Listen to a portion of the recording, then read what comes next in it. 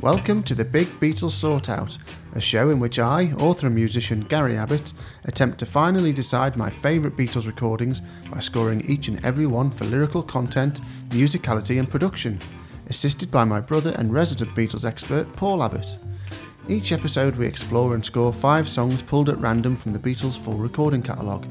Thanks for joining us as we try and sort out the Beatles. Welcome to episode 30 and welcome to another clue for you, Paul Abbott. Oh, very good, very enigmatic, very mysterious, very strange. As it should be. Yes.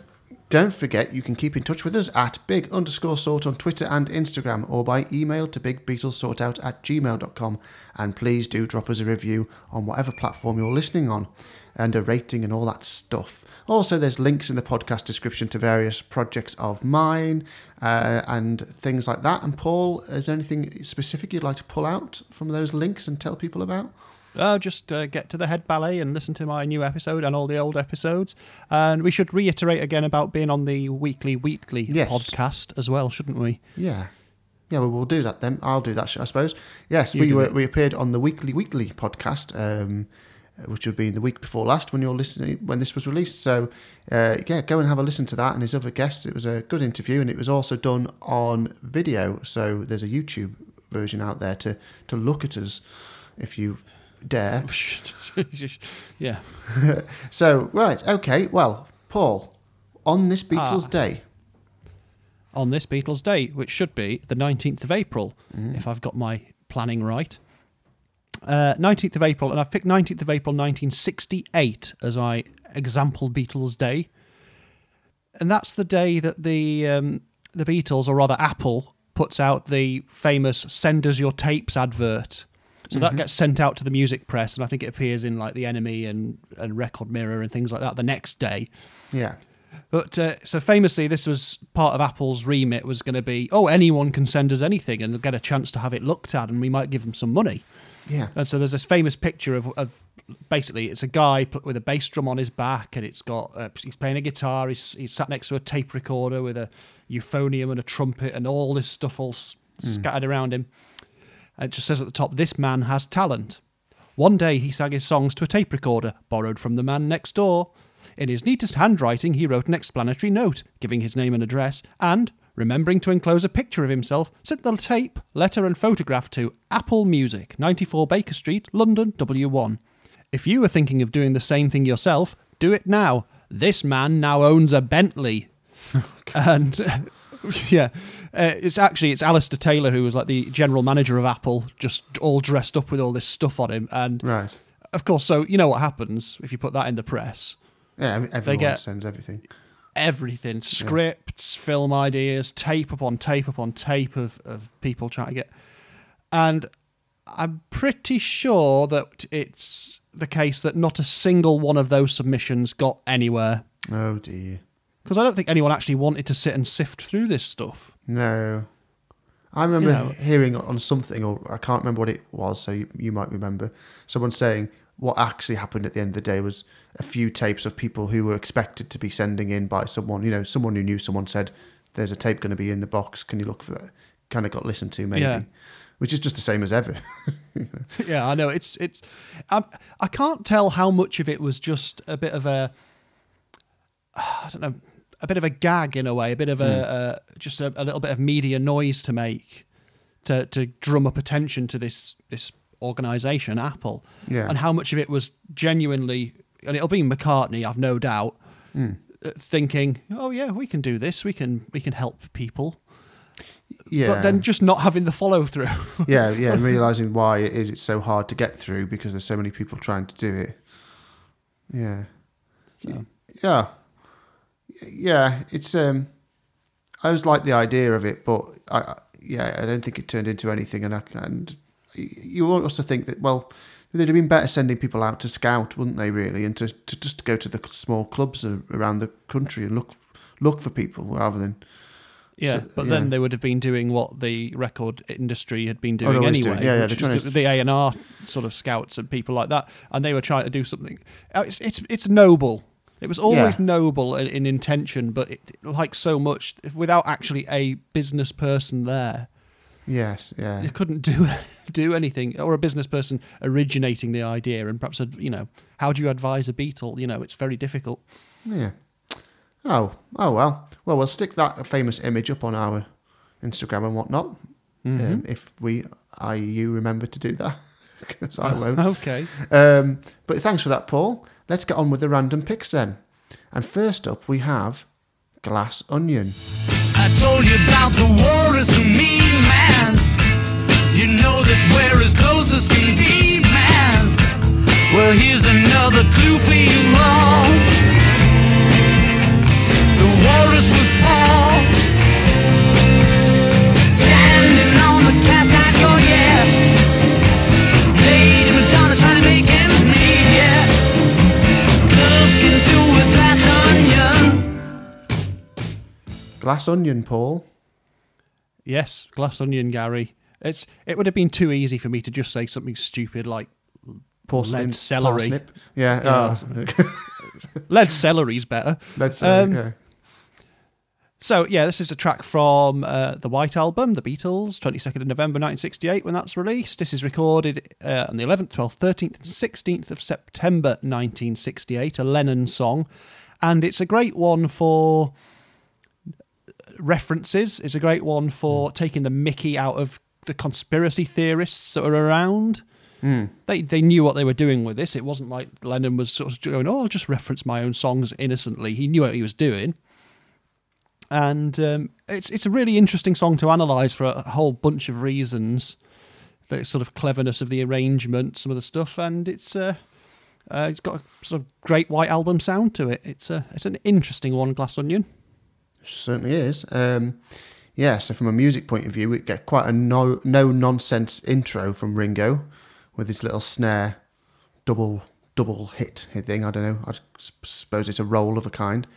And it goes straight from that into quite a dark-edged rock. Still sort of psychedelia, isn't it? Rock psychedelia. Yeah, well, I was thinking about this because we've always sort of say, you go, Sgt. Pepper's is psychedelia. And then you say, well, Magical Mystery Tour, I've always talked about being that sort of dark edge psychedelia. And then it does tend to just drop away almost completely, except that if you look at the White Album, there's enough moments on there where it hasn't totally phased out of their behaviour as songwriters. Yeah. This is one example of that through line of that sort of psychedelic idea. From a musical point of view, it's definitely got that uneasy kind of feeling that from Magical Mystery Tour you've spoken about before, in a good way, like an edgy way. It's dark, mysterious, and it does. I think there's a lot of chromatic movement in the sort of chords and shapes and bass lines and things in this, which makes it a bit creepy and eerie as well. It's also one where you kind of, when you're analysing it, you think, how does it sound as heavy as it does? Because a lot of the rhythm's actually on a pretty cleanish guitar, and although there's that kind of a few stabs and bits of lead which are kind of distorted, but I think what it is the combination of John's kind of distorted vocal, because his vocal's being kind of pushed it's quite gainy, isn't it, to make him sound quite hot microphone, and Paul's really clangy bass in a good way, like metallic clangy, really lots of what's the word for all the scratchy noises and clanging noises. Well, it's sort of the fret buzz, isn't it? Yeah. Sort of the fretboard and fingerboard noises. When you've got the gain up at a certain level, you pick up all of those bits. Yeah, you get that. And that along with Ringo's kind of strict but big beat, which again is quite high and gainy as well. That's This is the most interesting thing about the arrangement, I think, is that Ringo obviously sounds great on this, but he's playing a really weird drum kit. So he's got his normal drum kit, but it's been augmented, so he's got 2 bass drum pedals and a load of extra toms and cymbals on there. For some reason, they just decided to put together a massive kit for Ringo for this one. Why not? So is Ringo doing double bass pedal on this? Is he the first metal? This is the first thrash metal Beatles song. No, I don't think he's playing double. I don't think he's playing double bass pedal here, but it may be that. Maybe they've chained them together so he gets a double bass pedal hit with every... I just don't know what the thinking was, because it's not like he's doing tons of eccentric tom fills, so he's using 5 toms, but... It's quite a subtle part, and as in, it's not very... Not subtle, I mean, it's very loud, but it's... not complicated. It's not complex, yeah. It's quite a straight, like I say, straightforward rock drum going on Yeah. behind there. But then what happens from that is we get into all those added bits of dramatic kind of music overlay with the, like you're saying, the chromatic but legato strings kind of bending, Yeah. you know, in and out to kind of give you that warped psychedelic feeling, and then the piano that joins in on the Oh Yeah sections to build us up. I mean, musically, those work really well and transform quite, you know, a good few rock chords into a wonky rock kind of fever dream of a kind of section, really. And I especially like the use of the flute when they reference Fool on the Hill. Recorder, please. Sorry, recorder. I knew it was something that you blew into. Well, they did at one point though, because it references Strawberry Fields. At one point, they did put on a Mellotron overdub with the flute setting from Strawberry Fields, but they ended up taking that off. So maybe one reference joke too many. possibly, the and the meandering string section of the outro, you know, that kind of wobbles off, which we'll talk in production about how that goes off. But that the way it just stops and we end up with this meandering string pattern going up and down as you kind of fade out of consciousness. It's a cool bit of music, I think, really. John delivers it with a snarl and a real passion when he starts kind of like doing the oh yeahs and going for it in the screams as it builds and crescendos. It's got loads of character and mood. So I'm going to give it 85 for music. Production then, so a lot of cool stuff in here. We talked about Paul's bass. Do we know what bass, or is there anything specific that's going on with that, or is just... we will know, but I don't have it written down at the moment. I imagine it is the Rickenbacker. Yeah. Turned up a lot, probably with the mutes down. But now someone will tell me it's probably his Fender on this one, so who knows? I haven't got it to hand. No, it's good anyway. It's very good, and obviously the strings are brilliant. Is there anything? I mean, one thing I was going to ask you about, you know, is the way that it ends with that string outro, and it sounds like someone's either physically kind of holding the tape to make it slow down, or kind of using a pitch slider bender kind of. No, it's all in performance. It's all in performance. Well, the way scoring. it bends at the end, the outro, as it's fading away, it kind of wobbles off to kind of like the tape spooled off or something. Yeah, it does a little bit, but I don't think that's more than just you know, a studio fade in a particular thing. So it's not like they've gone and sought it out to make an effect particularly, I don't think. Did Martin do all of the stringy bits, do you think? Yeah. Well, the interesting thing with those strings, which play these weird, diminished chords at the end. Diminished chords, just a stack of minor thirds, so it sounds very odd and weird. That replaced a load of sound effects that Lennon had put together. So he'd made a sound effects tape, because you know that was in his mind at this time, and of course Revolution 9. So it would have been weird if they'd have left the sound effects tape on, because it would have been like a little bit of Revolution 9 had escaped and infected an earlier song. But they get rid of that, and then they put in basically 4 violins, 2 cellos, and 2 violas, and just have those little sort of padding moments in the song, and then that weird up and down bit at the end. I just think the strings sound brilliant with those big long bendy notes, you know, the big slides up and down. They're just great. Production wise, I think it does sound, it's pretty good, isn't it? You know, I think the push to kind of distortedness of some of the parts is absolutely purposeful in this. Yeah, it's just good White Album production. It's very much, if you wanted to give a demonstration of what the White Album sounds like sonically, this is a good one to show. Yes, and for that reason, I'm giving it 88.5 for production. 88.5. Okay, on to lyrics then. So it's saying something when you can be so sure of your place in history already that you can write a song about your own songs and it not really seem egotistical or inaccessible. You know, I think if someone else did this at the wrong point in their career, it would sound a bit like, oh, well, you know, what does this all mean? Or, okay, get over yourself. But I think because of this, they were so big and they did have that surrounding world, like you mentioned, of fan theories and conspiracies, that it really plays into that. But apart from that, the simple phrase "glass onion." Now, I haven't done any research, as always, because that's for you, and I've tried to be the impartial observer. Well, not impartial, but the casual observer. You're entirely partial. I am very partial. But is glass onion a Lennonism, or is it something he found? I'm not entirely. The phrase itself, glass onion, you look at people's theories about this and they're saying, well, perhaps there's a type of light fitting that's called a glass onion. And I don't know if that's been sort of retrofitted to the notion of this song. I don't think it is. I think he's just come up with glass onion. I mean, if you want to think about glass onion, it's quite a nice image because it's brilliant. the idea of the layers of things. Yeah. But you can see through it. Absolutely, that's what I was So going you to can see say. through one layer. So you think about the fact that it references I Am the Walrus. Well, I Am the Walrus also references Lucy in the Sky with Diamonds. So you're looking through layers of layers here. Yeah. Oh, why does I'm What the Walrus reference Lucy in the Sky? See how they fly like Lucy in the Sky. Yeah. So, yeah, it's layers and layers, of course. Yeah. So. Whether that's it, I don't know whether it's just coincidence of a nice Lennon-y sort of idea, glass onion, or. I think the what, phrase but- in itself, without any other words, is already genius. I think that the idea of a glass onion is the kind of thing that, it's like the Emperor's New Clothes, isn't it? It's a great metaphor. It's saying, "Oh, that's a glass onion." That is. It seems like it's layered, but you can see straight through it. It's brilliant. But then, by having come up with such a brilliant phrase, it is quite layered. It is quite deep. I think it's really clever as a metaphor.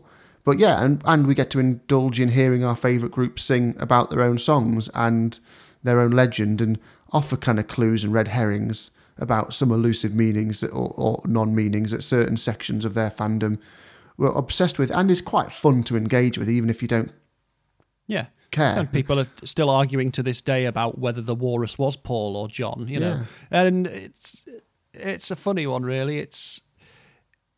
He knew exactly what he's doing with this. He knew he was feeding the trolls a little bit by saying, well, I'm just going to give you all this stuff, make you think there's an interconnected world of Beatleness out there, and there isn't. Yeah. But it's then there weird. is, as much as like by him doing that, he also understood that there is, because everything he committed to take becomes part of that world. So, yeah, you're saying he's feeding. But it's not a part of a grand conceptual continuity like no end game. Zappa retrofitted to all of his stuff that he did as he went along. So Zappa would deliberately reference things in music or in lyrics from years before and turn it into this huge conceptual continuity, which you don't need to know to enjoy the music. But this is as near as the Beatles ever get to it, really. Yeah. I mean, so we learned that the Walrus is Paul, and they're actually other than that, we kind of just check in on other songs, don't we? We check in on Lady Madonna, The Fool on the Hill. We fix another hole. And I like how it's not just John doing it to his own songs too. It's, it's their songs. It's kind of ones where they're obviously Paul ones as well. So, yeah, and then you have Bent Back Tulips, which is a lovely reference to, supposedly, this is a Derek Taylor story, is that the Bent Back Tulips line is about, there's a restaurant in London called Parks, which was quite a posh, expensive restaurant, and their flower arrangements is one where they'd get the tulips, and what they'd do is they bend the leaves back so the stamen of the tulip is exposed, and you can sort of see the inside of the leaves, which is some weird thing to do to flowers. I don't know why, really, but apparently it was a thing, and so this is... we're led to believe where bent-backed tulips comes from anyway. What about the cast iron shore? Well, Gary, yesterday... Yeah. You were walking around the cast iron shore. I was walking around the cast iron shore. So, I've never been... Well, I sort of have bits of it. The cast iron shore is right on the River Mersey in South Liverpool, near the Dingle, which is where Ringo grew up, and I had a nice walk around the streets around there. And I went down onto essentially the cast iron shore, because you can walk all the way along the front now on a sort of cycle and walking path. And it was called the cast iron shore because of things washing up on there, especially from, or there was scrapped ships and things like that. So the rust had come out and it would colour the shore. There's a couple of different theories about it. It's essentially what little beach Liverpool has is this bit of mud and rocks along this stretch, which is the cast iron shore. Oh, which we've been to as well, haven't we? I've been for a walk up there with you. I don't think we have. It's not where the Gormleys is. Is that a different part? No, that's up in North Liverpool. Oh, okay. This is South Liverpool. This is. I could imagine it from that part. So if it's anything like that, then no, it's nothing like that. Oh well, it's tiny. It's a tiny little bit of of muddy sand, essentially. Fair enough. By where the docks used to be up in that bit of town. Very good poetic phrase, though. So it's a funny one in some ways because it is a nice tour through songs. So it's a bit of a gimme in a way, in the fact that they had one of these in them at least they could get away with, and they did it. But I like it all the same. So I'm going to give it 77 for lyrics, which gives it 83.5 overall. Rightio. Next we have Maxwell's Silver Hammer. But as she's getting ready to go, a knock comes on the door. Bang, bang, Maxwell's silver hammer came down upon her head. Bang, bang, Maxwell's silver hammer made sure that she was dead.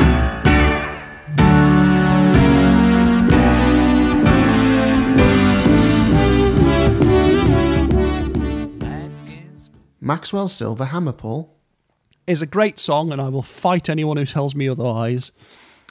Even John Lennon, Okay. even George Harrison, even Ringo Starr, all of whom expressed opinions about this. Right. So anyway, Maxwell's Silver Hammer is a McCartney song from the Abbey Road record, which comes out on the 26th of September 1969. It is recorded for the purposes of this on the 9th, 10th and 11th of July 1969, with some extra stuff on the 6th of August. But of course, this is one that you hear and see them doing in the Get Back sessions as well. So this has been hanging around a long time. So by the time they actually get around to recording it for Abbey Road, although they do a great job of it, certainly George and Ringo were just fed up of how long this thing had been around and how long it basically took them to eventually just get it done. Yeah, I've heard those stories. Yeah. Yeah. And so it's got a reputation within the band itself as being a McCartney nuisance song that seemed to take forever for them to get it done. But I think a lot of that is bound up in the fact they were trying to do it during the Get Back and Let It Be sessions. And it was, if anything, was slightly miserable. It was just that they couldn't get it going, and it was just hanging around and being a bit irritating and not being as good as the other stuff at the time. Okay. But then they do it for Abbey Road, and it's brilliant. And I love it. Okay. So I might kind of be a little bit with the guys here. A little bit with the guys. Yeah, me, George, John and Ringo have been talking, and my problem with this, I'm jumping ahead slightly, is I don't like the theme. I don't like it. I don't think it. I understand the let's do something dark and grim to a jolly kind of bouncy backing, but it's always creeped me out, this song. Never liked it. But anyway, it's not going to stop me scoring it, because it's not that I don't like bits of it, it's just that I'd never liked its overall idea. But we'll get on, that's why I'm getting ahead, really. As far as music goes, we have what John may sometimes have referred to as one of Paul's granny songs, haven't we, again here? Essentially, in what the backing is, the piano is very sort of bump, bump, bump, bumpy, bumpy, bump, bump. Yeah, which means we have a nice bounce to it, a frumpy bass line, kind of bouncing between the root chords, George playing that. Yeah. Oh, is it George playing the bass? A piano plonking along, Ringo's tight drums as always, and one of Paul's classic melodies, which is undoubtedly a very catchy melody. We get some great interest joins in the choruses with the kind of I guess is George doing lead guitar as well, or is that Paul? Yeah, George is doing the lead guitars on this, and I no love wonder the he got fed guitars up. on He was this. doing half of it. Well, yeah, he did. I mean, you have to remember that John doesn't play on this at all. Right. So John doesn't appear on this song at all. And he was around. Right. Okay. Basically, about 8 days before this session, him and Yoko and Kyoko and Julian had a car crash in Scotland. Right. And so they were hospitalised. Okay. But they were back for this session, and this is the session where they first bring in a hospital bed for Yoko so she can be in the studio in bed while she's recuperating. But so they were there, but took no part. John took no part in this session. Yeah. Oh, right. Because I knew he was fed up with it and he didn't even play on it. But yeah, George is doing some great stuff though, isn't he? I love it. It's because he's overdubbing with George's lead guitar. He's doing these beautiful harmony guitar parts. Really. Yeah. So George is brilliant and sometimes when you criticise George solos, sometimes it's because he's not had time to work them out. When you give George Harrison time to really nail a solo or a bit of guitar work, he comes up with brilliant stuff, and the harmony guitar work here is excellent. Yeah, and it's got the same kind of sound as the a lot of Abbey Road and things like Octopus's Garden. He's got that great tone. But anyway, that's production. They've got the synth, which is kind of they're fun and interesting parts, but it's almost like they're cycling through the settings. But again, that's for production.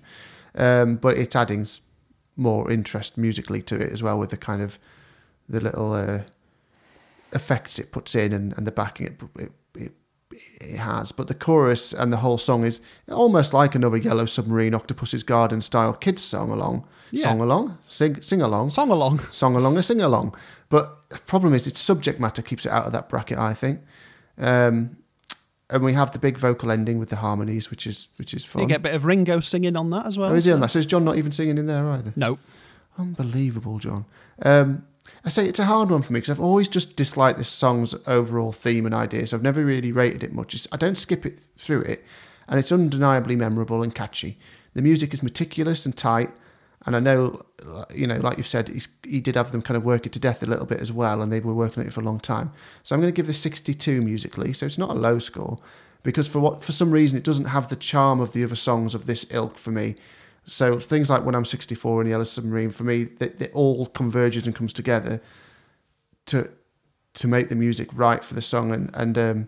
But also I think this one's a bit long as well compared to them. I think it's... Well, you don't have to apologise to me, Gary. You have to apologise to Sir Paul McCartney. Well, if that's the only way I'll get to talk to him, that'd be great. I'd be a bit of a shame, but it'd be better than not talking to him at all. How lovely to meet you. I don't like Maxwell Silverham. I've always found it creepy, Paul, but I like the music. But yeah, no. On to production. I can't fault the production mostly. It's got all that Abbey Road shine and gloss. As I say, with the synth, what do you think about the synth thing? Because I think I like the brassy sound and the kind of theremin sound that comes, because the first verse has a sound, then the second verse has a sound, and the third one is a bit of a boring low string sound that doesn't work so well. I love the synthesizer on this. So this is George's Moog, and it's brand new to them. They bring it in. It's huge. I sent you a picture just before we started recording of them with George's Moog. Right. Yeah. And so they're working it out and experimenting with these sounds and playing. And I really like it because it does some amazing counter melody stuff. I understand what you mean about they don't settle on a sound. They keep sort of changing. But I like it. I like these I don't mind what it's doing. Arpeggiated counter melody things. I think what it's playing, it's fine. I think just from a production point of view, I don't think they get the third. Well, the first two seem to work. The third one is a kind of a bit nondistinct kind of a stringy kind of synth sound, whereas the other two, and there's some kind of, is it this the Moog making the kind of occasional, I don't know how to describe them, just the whoop sounds as like a... Yeah. So a Moog, or certainly the way this is set up, they've got a keyboard controller, as in like a piano type keyboard, but they also have a ribbon controller, and the ribbon controller is a continuous thing where you can move your finger up and down it, like... so you can slide between tonalities rather than having a fixed pitch that you move from note to note. So you can go... Woo. Yeah. I hope everyone enjoyed that sound I just made. It was very good. Yes, so it is fun. Portamento. Apart from that, though, there's a few sound effects, mainly the metallic bang bang. An anvil. Anvil, which would be kind of better or funnier if it wasn't meant to be representing the sound of a hammer smashing somebody's skull, and therefore which wouldn't sound like metal. Could it be much worse sound effects? Well, yeah, I wonder if they tried a version. Be more accurate. Yeah, they just smashed a watermelon or something, and I guess they would have found it hard to get it on the beat.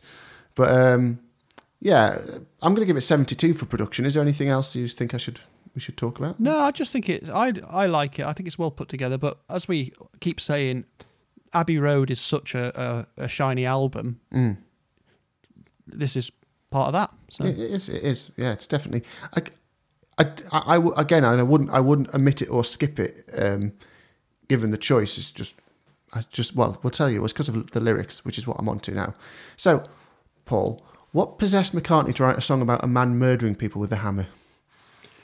Well, is it literally about a man murdering someone with a hammer? Well, is it not? No, it's not really. It's conceptual more than anything. It's, Yeah, he's done his silly story thing where someone literally is turning up in the story world, but it's Yeah. more about the notion of every time you try and get anywhere, every time you try and do something, you think you're progressing, you're getting on with something in life, and then bang, bang, Maxwell Silverhammer comes along, something comes and derails you, something comes and sets you back. Okay. So it's conceptually that. Is that I never have got that gist from it. Yeah. I don't know. Obviously, it's not meant to be in any way like a real. He murders the judge whilst he's in court, but it's the only images I've ever had in my head from being a young child to hearing this to now is just people getting brained. Like that's all I can hear. Yes. Well, that's what the words say. Yeah, exactly. And I don't get the feeling of kind of like, I see what he means. What he means is by going on a date with Joan and killing her is sometimes when you go on a date, life hits you over the head with a silver hammer until you're dead. I don't get that. I mean, fair enough. If that's, I'm not saying it isn't, or he didn't think that's what it was, but I, as a listener, don't get it. But I do like its quirky, sometimes clever lines. I like the meter of Rose and Valerie sitting in the gallery, and Joan was critical, studied metaphysical. They're great. Pataphysical. Now that's important. Pataphysical. So that's important. Metaphysics is a thing. Okay. Pataphysics is a thing, but isn't a thing.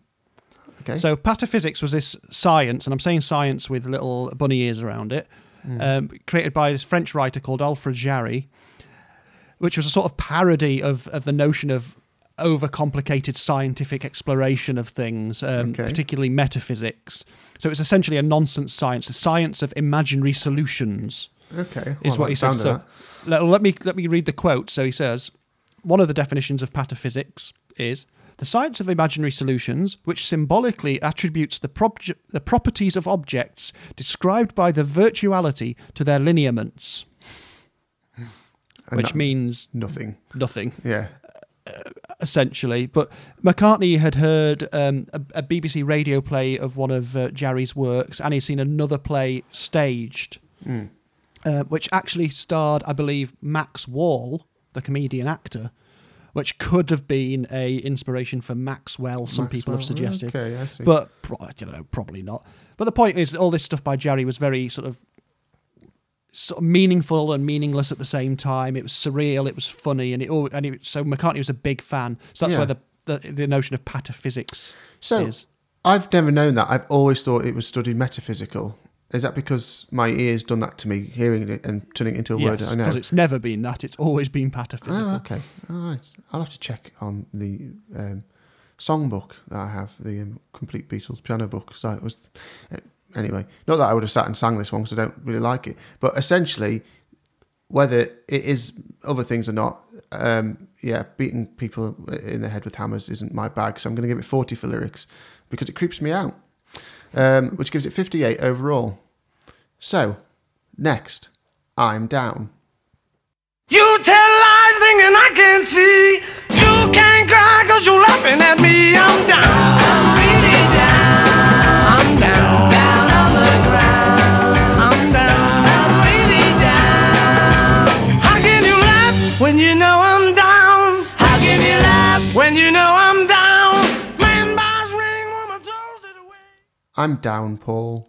Oh, I'm sorry to hear that, Gary. It's been quite a difficult time for a lot of people. Is there anything I could do to help? Just tell me some stuff about this song.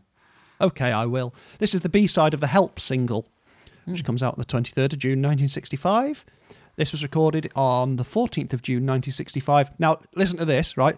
14th of June 1965 is a session in which they record I'm Down, song we are discussing now, Yesterday, and I've Just Seen a Face. This is like three massive Macca songs, or brilliant sort of special Macca moments. Blimey, that's a lot to produce in a session. Yeah. You imagine singing I'm Down and Yesterday in the same session and it being the same guy using the same, like using his lungs to produce those sounds. So all those three songs, he does a different McCartney type of voice for as well, doesn't he? Yeah. He has this Yesterday voice because his I've Just Seen a Face voice is kind of a country voice kind of. Yeah, it is. Yeah. So that's ludicrous, really. Yeah. But it's McCartney writing a Little Richard style screamer for himself because he was always singing covers of them. So he wanted to just write one. And it's, it does what it says on the tin. It's a screamer. Yeah. I mean, it's a nice start from Paul. He actually started off with a scream, doesn't he? Screams us straight into the song. Yeah. With those kind of good old-fashioned rock and roll hits punctuating the kind of vocal, kind of, everyone hitting the drums and the bass all at the same time to bring us into the chorus and solo sections where the bass guitar and organ, I think, is an organ. The Vox Continental. So Johnny Lennon is on the old Vox Continental organ, which obviously famously plays when they do it on Shea Stadium. Of course, yeah. And he sort of loses his mind and he's sort of playing it with his foot and his elbow and he's, because he's sort of uncomfortable because it's, as it is, if you're used to having your guitar in front of you, it's always weird when you don't. Yeah. And so whenever you see them play this, they take the Vox organ out with them and he always looks really sort of like baffled by what he's doing. So he just starts laughing. Yeah, and they're just smashing it out, really, aren't they? For want of a better word, it's that kind of a song. I like the way the backing vocals have the sing the down lyric and the fact that they're using a very low bass voice that they don't do much of, really. You don't hear that very much. from them. You don't. But it lends a sort of comedy air to this song a little bit. This is not serious stuff. No, it's definitely kind of throwaway in the sense that, it's a fun live song. Paul's giving it his all, and it mostly works. It does crack a few times, doesn't he? His voice, there's a couple of bits. I think that's acceptable within the type of performance he's doing. Yeah. It's not surprising considering he's really screaming his head off right at the top register, isn't he? Mm-hmm. But I think if you compare the vocal performance on this to something like Oh Darling, where, as we spoke about when it came up in a previous episode, he went and practiced it over and over and over and over again. I think because he got out of the habit. At this point, he was more in the habit still of singing these sorts of songs because they were still performing live and they were still doing things like Long Tall Sally in every show and things like that. So, yeah, I think they were happy for it to all sound a bit loose and live anyway. I think that's the feeling I get from it because the solo section's a bit like that, and it does feel a bit like they're banging out a live number and kind of letting loose and being a bit loose with it. I like it, and it's very much that mid-strata rock and roll that they're very, very capable of. So I'm going to give it 50 for music. I like the bongos at the end. I like the way they sort of go, do you know what this song needs? Some bongos at the end. Oh. Yeah. I can't bring them to mind now. I haven't noted that down. Is it just at the end? They're all just in the mix of the outro as they're just rocking off to the end. Oh, okay, right. So on to production then. I'm not going to say too much about it, really. There's some... We were talking about the solos. Right when the solo comes in, that I can hear a bit of an echo of a previous track or something. Yeah, there's a Ghost solo from an earlier take, clearly. They did 7 takes, basically, to get the song down. Mm-hmm. I've mentioned the Ghost guitar solo because you get the guitar solos, well, in the stereo mix anyway, is over off in the left speaker. Yeah. And so you have all that sort of playback reverb in the other speaker where you can hear the ghost of a different solo, which... nowadays you wouldn't mix them anything like this and you would snip out all that stuff and it would be rubbish. So I'll tell you my favourite thing in production here is the fact you can hear John's hands on the keys. So this Vox Continental organ will have little plastic keys. Yeah. And you can actually hear his hands on the keys. I don't know why, unless he was singing and playing at the same time, which he might have been doing. Because you would have just taken a line out of the keyboard, I imagine. Oh, I see. So the vocal mic was picking up his... Yeah, but it might have been that they had the organ going through an amp to get a nice sound, and then so that there was more mics around for that. But I love the fact you can hear his hands on the keys as he does all his rock and roll keyboard bits. Oh, cool. Yeah, I mean, it sounds a bit scrappy in places with that kind of thing of, I think they're going for that feel. I think they've either decided, let's not worry too much, basically, and just make sure, as long as it's fast and energetic, we'll let ourselves off it being totally tight and clean. So yeah, it's fine. I'm going to give it 47 for production. Lyrics, Paul. So every day, Paul, I buy a woman a ring and she throws it away. It's getting pretty expensive now. And then when I'm alone with said woman, she just keeps on telling me to keep my hands to myself, and it's really getting me down. I'm really down. And then she laughs at me, which is even worse. And I don't think this is a good basis for a relationship. No. Rings, things, woman, etc. I'm not. There's not much to the lyrics, is there? No, and he happily admits that as well, McCartney. And he said, actually, sometimes these songs are the hardest to write because you try to write nothing. You've got nothing here. There's no content to them. No. But you need to have something to sing. Yes, yeah. Yeah, it's better than Bar Bar Black Sheep, isn't it? Although I don't think that he's implying that it's the same man buying a ring. I think he's suggesting it's a universal issue that lots of people are doing it. Well, yeah. It's not just one guy repeatedly buying a ring. Like, will you marry me? He says no, throws it away. Next day, I'll try again, buys another one. Drains getting blocked with discarded rings. Yeah, it's... I know, yeah, but it's still 33 for lyrics, singular or plural, men and rings. So that gets 43.3 overall. It's worth mentioning as well that, and this is on the anthology version, like an early take you can hear at the end of it, McCartney saying, "Plastic soul, man, plastic soul." And that's obviously part of the origin of where the phrase rubber soul comes from. And it was a sort of term that was being ascribed by people to describe people like Mick Jagger, white guys doing R&B and type stuff. Okay. And McCartney's intoning that, and it becomes part of their jokey lexicon that turns into Rubber Soul. Ah, okay, cool. Right, next, I'll Be Back. 'Cause I told you once before goodbye, but I came back again. I love you so,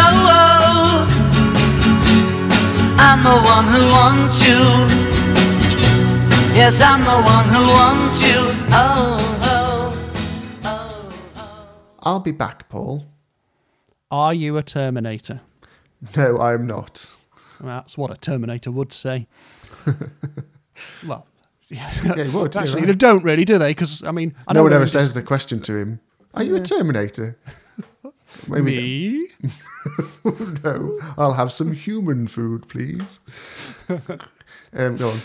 No, so this is a track from Human Food. It's a track from the A Hard Day's Night LP. In fact, it's the last track on the album. It comes out on 10th of July 1964. This is recorded on the 1st of June 1964. This is another one that people will know, perhaps the anthology versions. There's a couple of versions on the anthology, like one done in sort of a 6/8 waltz tempo version.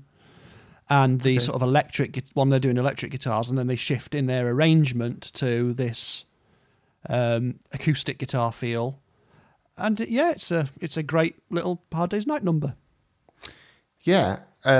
First thing that happened to me when I listened to it was I got completely confused because my ears kept on hearing "And I Love Her." Because I know what you mean. Because it goes da da da, and I was thinking, hang on, da da da, and I was like, my brain was. I'd locked into da na na na, and I said, "I'm getting which one is this? Well, and I had to listen. Start it twice before I thought, no, it's just a different song." Yeah. Well, if I said to you though that the lineup of this song is John on his acoustic guitar, Paul on bass, George on a classical acoustic guitar, and Ringo on drums, well, I could be describing "And I Love Her." They're definitely both coming from the same place of inspiration, I think, or technique in how they've put it together. And once I'd got that out of my head, I was fine with it. But they're like a note away from each other as far as the main hook. The difference with this is it's got that shift between the minor and the major, which is a big so that's feature.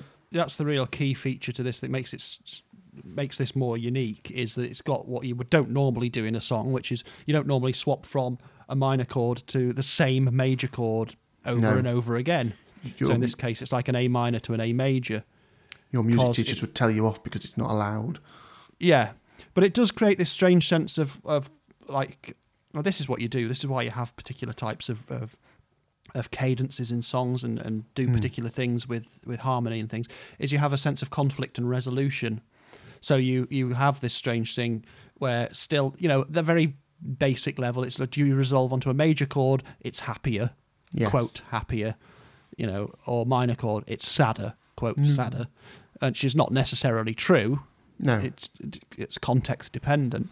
But by having this shifting of the A minor to the A major throughout, it does put it in a strange space musically for their songs. When actually, when you break it down, the weird thing is, this is basically John Lennon rewriting Del Shannon's Runaway. It's the same chords. Oh, of course, yeah. And of course, in Del Shannon's Runaway, I think the middle section is in A major, but the rest of it's in A minor. Yeah, because Runaway does the thing of having the major come in, doesn't it? Yeah. Yeah. Oh, yeah. Well, yeah. So the chords are exactly the same. Del Shannon, I mean... Well, not exactly the same, but it's the same key. It's the same chord patterns, basically A minor, G, F. Now you've said it, I won't be able to unhear it, but I wouldn't have thought of that. Obviously, he's rewritten it enough for it to be, I'd like to write a song like that and not to have... They definitely come out as very different things because, I mean, I love Runaway and I do think it's a lot, if I would definitely have it over this one. Not that I don't like it, but Runaway is a great song. Oh, sorry, I was a deep intake of breath. Yeah, we must. I mean, Del Shannon's "Runaway" is a massive. Oh, it's hit. a classic. It's absolute classic. This is a good Beatles song, but it's not one of their best ones. Yeah, but I mean, it is album track material. Yeah, it's nice. It's Spanishy, folky. I guess it's got the classical guitar sound on it. Hasn't that's it? the nylon string guitar doing that, isn't it? It's a moody acoustic piece. The biggest musical feature, like we said, is the shift between major and minor. It's an interesting idea.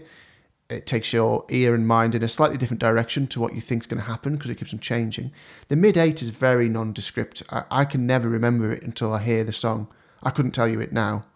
I know the verses and the choruses, but the mid-8. You're blaming your unfamiliarity with it here. You're using that as your method for scoring it, which is I don't. A fundamental flaw. I think no, no, I'm not. I'm just going to say no to that. I think if it was better, I'd remember it because I do on other songs that I don't listen to as much. I know this song. The unfamiliarity at the beginning of the thing was just me being confused between this and something else. As soon as I clicked into the verses, I was like, oh yeah, it's this one. But I don't remember the mid-8 and I don't remember it now. And there's something strange musically going on with the Spanish guitar over the mid-8, which just sounds like he's just tuning it up or detuning it. No, it's like just doing a descending sort of pattern. It sounds a bit bendy and weird, but I generally like the Spanish guitar feel to this and the thick chord strumming and the harmonies. It's a little bit mid-albumy, like we said so, and not quite. It's not. It's end albumy. It's the last song on the record. Okay, albumy definitely then, and not as hooky as something like "And I Love Her," which I think is the better of the two. So I'm still going to give it 65 for music because I do like it. So, we got there in the end. Yeah, we got there in the end. But yeah, production-wise, I mean, I've said already how nice I think the guitar sounds, and you're saying that mid-8 solo bit is purposeful and not someone leaning on the guitar tuning pegs whilst he's playing it. No, there's a couple of little noises in there that you get, but that's that period of these recordings. But I think the main thing with this production is it's fine. Hard Day's Night production. It's exactly like the other stuff around it, like I Can I Love Her and stuff like that. And so I think the main job in production was them working out the actual arrangement, shifting from the electric version they do to the acoustic sound and those choices and deciding not to do it as a 6/8 sort of, if you break my heart, I'll go. You can hear on the anthology version, which just doesn't work. Yeah. I like the sound. I think this period is great for these acoustic-y, folky sounding songs where they just get a really warm texture to them, don't they? The bass and the drums are quite subdued, and they just kind of help it along. You get a lovely strumming string noise from that classical guitar and the acoustic guitar. You can really hear the strings being actually plucked and hit. If you know what I mean. It's got a really nice ambience to it. So I'm going to give it 70 for production. Ooh. Lyrics then. Not much going on with the lyrics though. Very similar really to a lot of these. Don't leave me, don't break my heart, I'll go, honest I will, Gov. but I'm not going to actually because I can't because I love you too much. It's it's that kind of thing, isn't it? So Yeah, it's you want me if I leave, or will you? Or I don't know. yeah, I'll come back. It's a bit, yeah. It's just it's all right. There's not much to analyse. no, and it suffers a little bit, I think, because although it's the same as quite a lot of songs, I don't think the hook "I'll Be Back" works as well for the Beatles as it did for Arnie. I think some of the other songs have a better, even though they're kind of even "Don't Bother Me" is a bit more distinct. Yeah. Yeah, and then I'll be back. I'll be back again. Yeah, it's all right. But I'm only going to give it 37 for lyrics. So 57.3 overall. Finally, I'm a Loser. Of all the love I have won or have lost, there is one love I should never have crossed. She was a girl in a million, my friend. I should have known she would win in the end. I'm a loser, and I lost someone who's near to me. I'm a loser. I'm a loser, Paul. Well, You meant to disagree at that point. I didn't want to say, did I? Yes. Okay, it's a Lennon song from Beatles for Sale, which comes out on 4th of December 1964. This is recorded on the 14th of August 1964, a few days before they meet Bob Dylan, Okay. but a little while after they've started listening to him. Yeah. And so I think it's unfair to just pin this song down as, oh, it's that first Dylan-ish one, but it's kind of that first Dylan-ish one, and that is more or less all you can analyse out of it when you come to look at it. It's interesting. It's It's yeah. interesting. Well, we just have to get there with this, otherwise I'll just not give everything away. I'll just have to. That's fine. Yeah. Let's just get on with it. It's kind of like the folk equivalent to I'm Down, is it? It starts with Lennon this time doing a big vocal Yeah. kind of opening. But it's not as folk as I always think it is. It's more country and western. Well, exactly. I've got the note that I think it's kind of somewhere between Carl Perkins and Bob Dylan. Yes, I think that's a fair sort of summation. Yeah. So, it's musically though, it's another excuse to start with a vocal refrain and have the music come and join in with it afterwards, which it does, building up to the first chorus kind of repeat, where by that point we're in full swing, because it takes a little way round till we get into everything going on with the walking bass line, which I really like, the shaker and Ringo's snare pushing us along, nice little bit of country riffs and a great harmonica, which we haven't had for a while anywhere.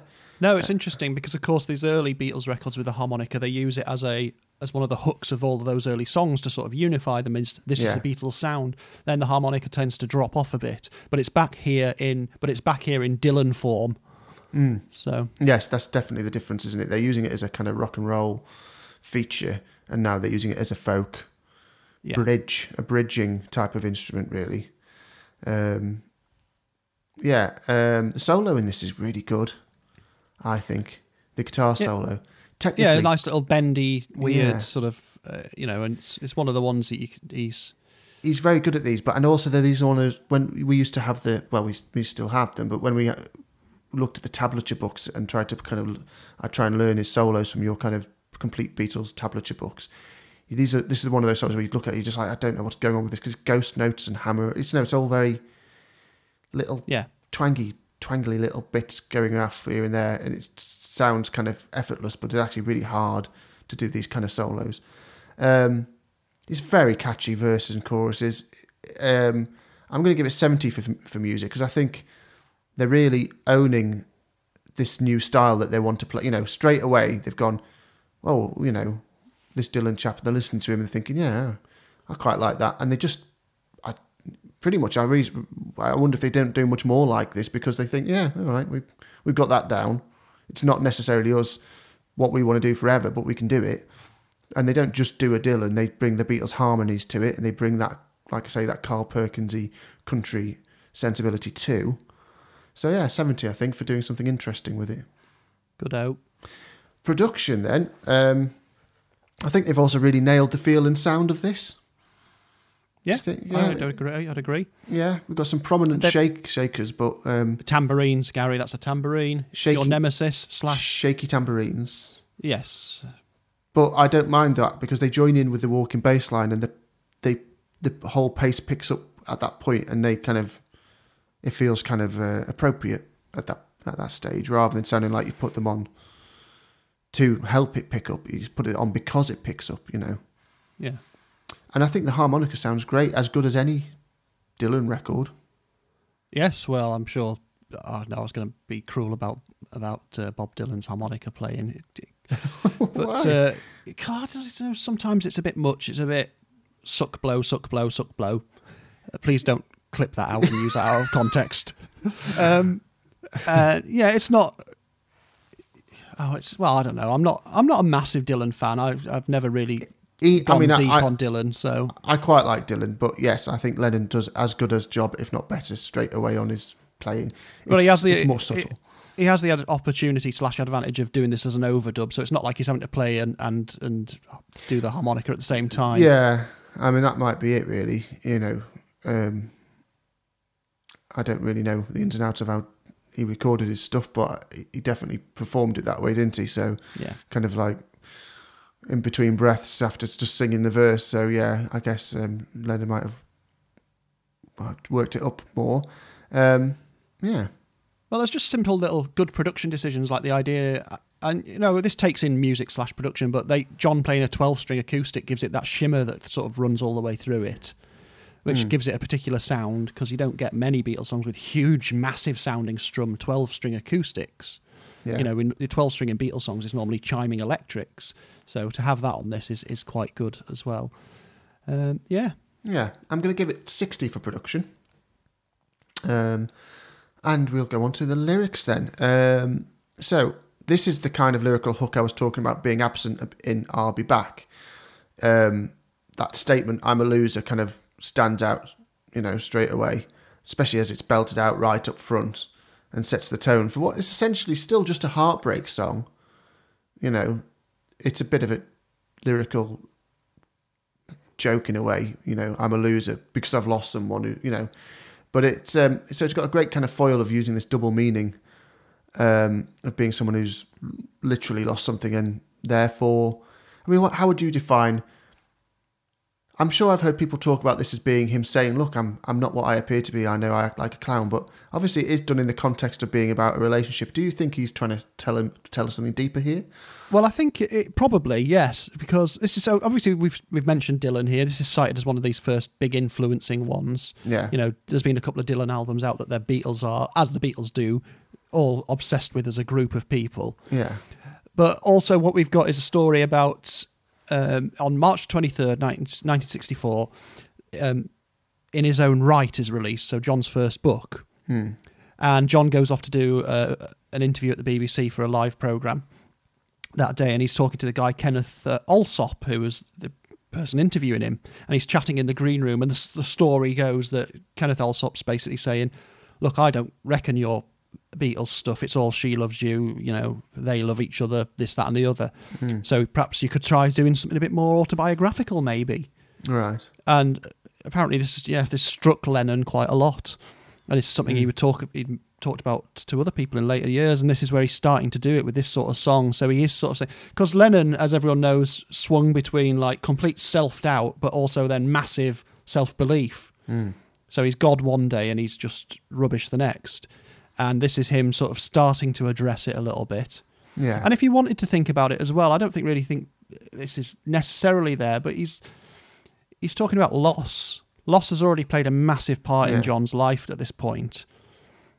Not just his mum, Stu and all sorts of things. So lots of people who've been important to him have, are all bound up, knotted up inside him. And maybe this is the start of him exercising some of that. Yeah. Yeah, it's...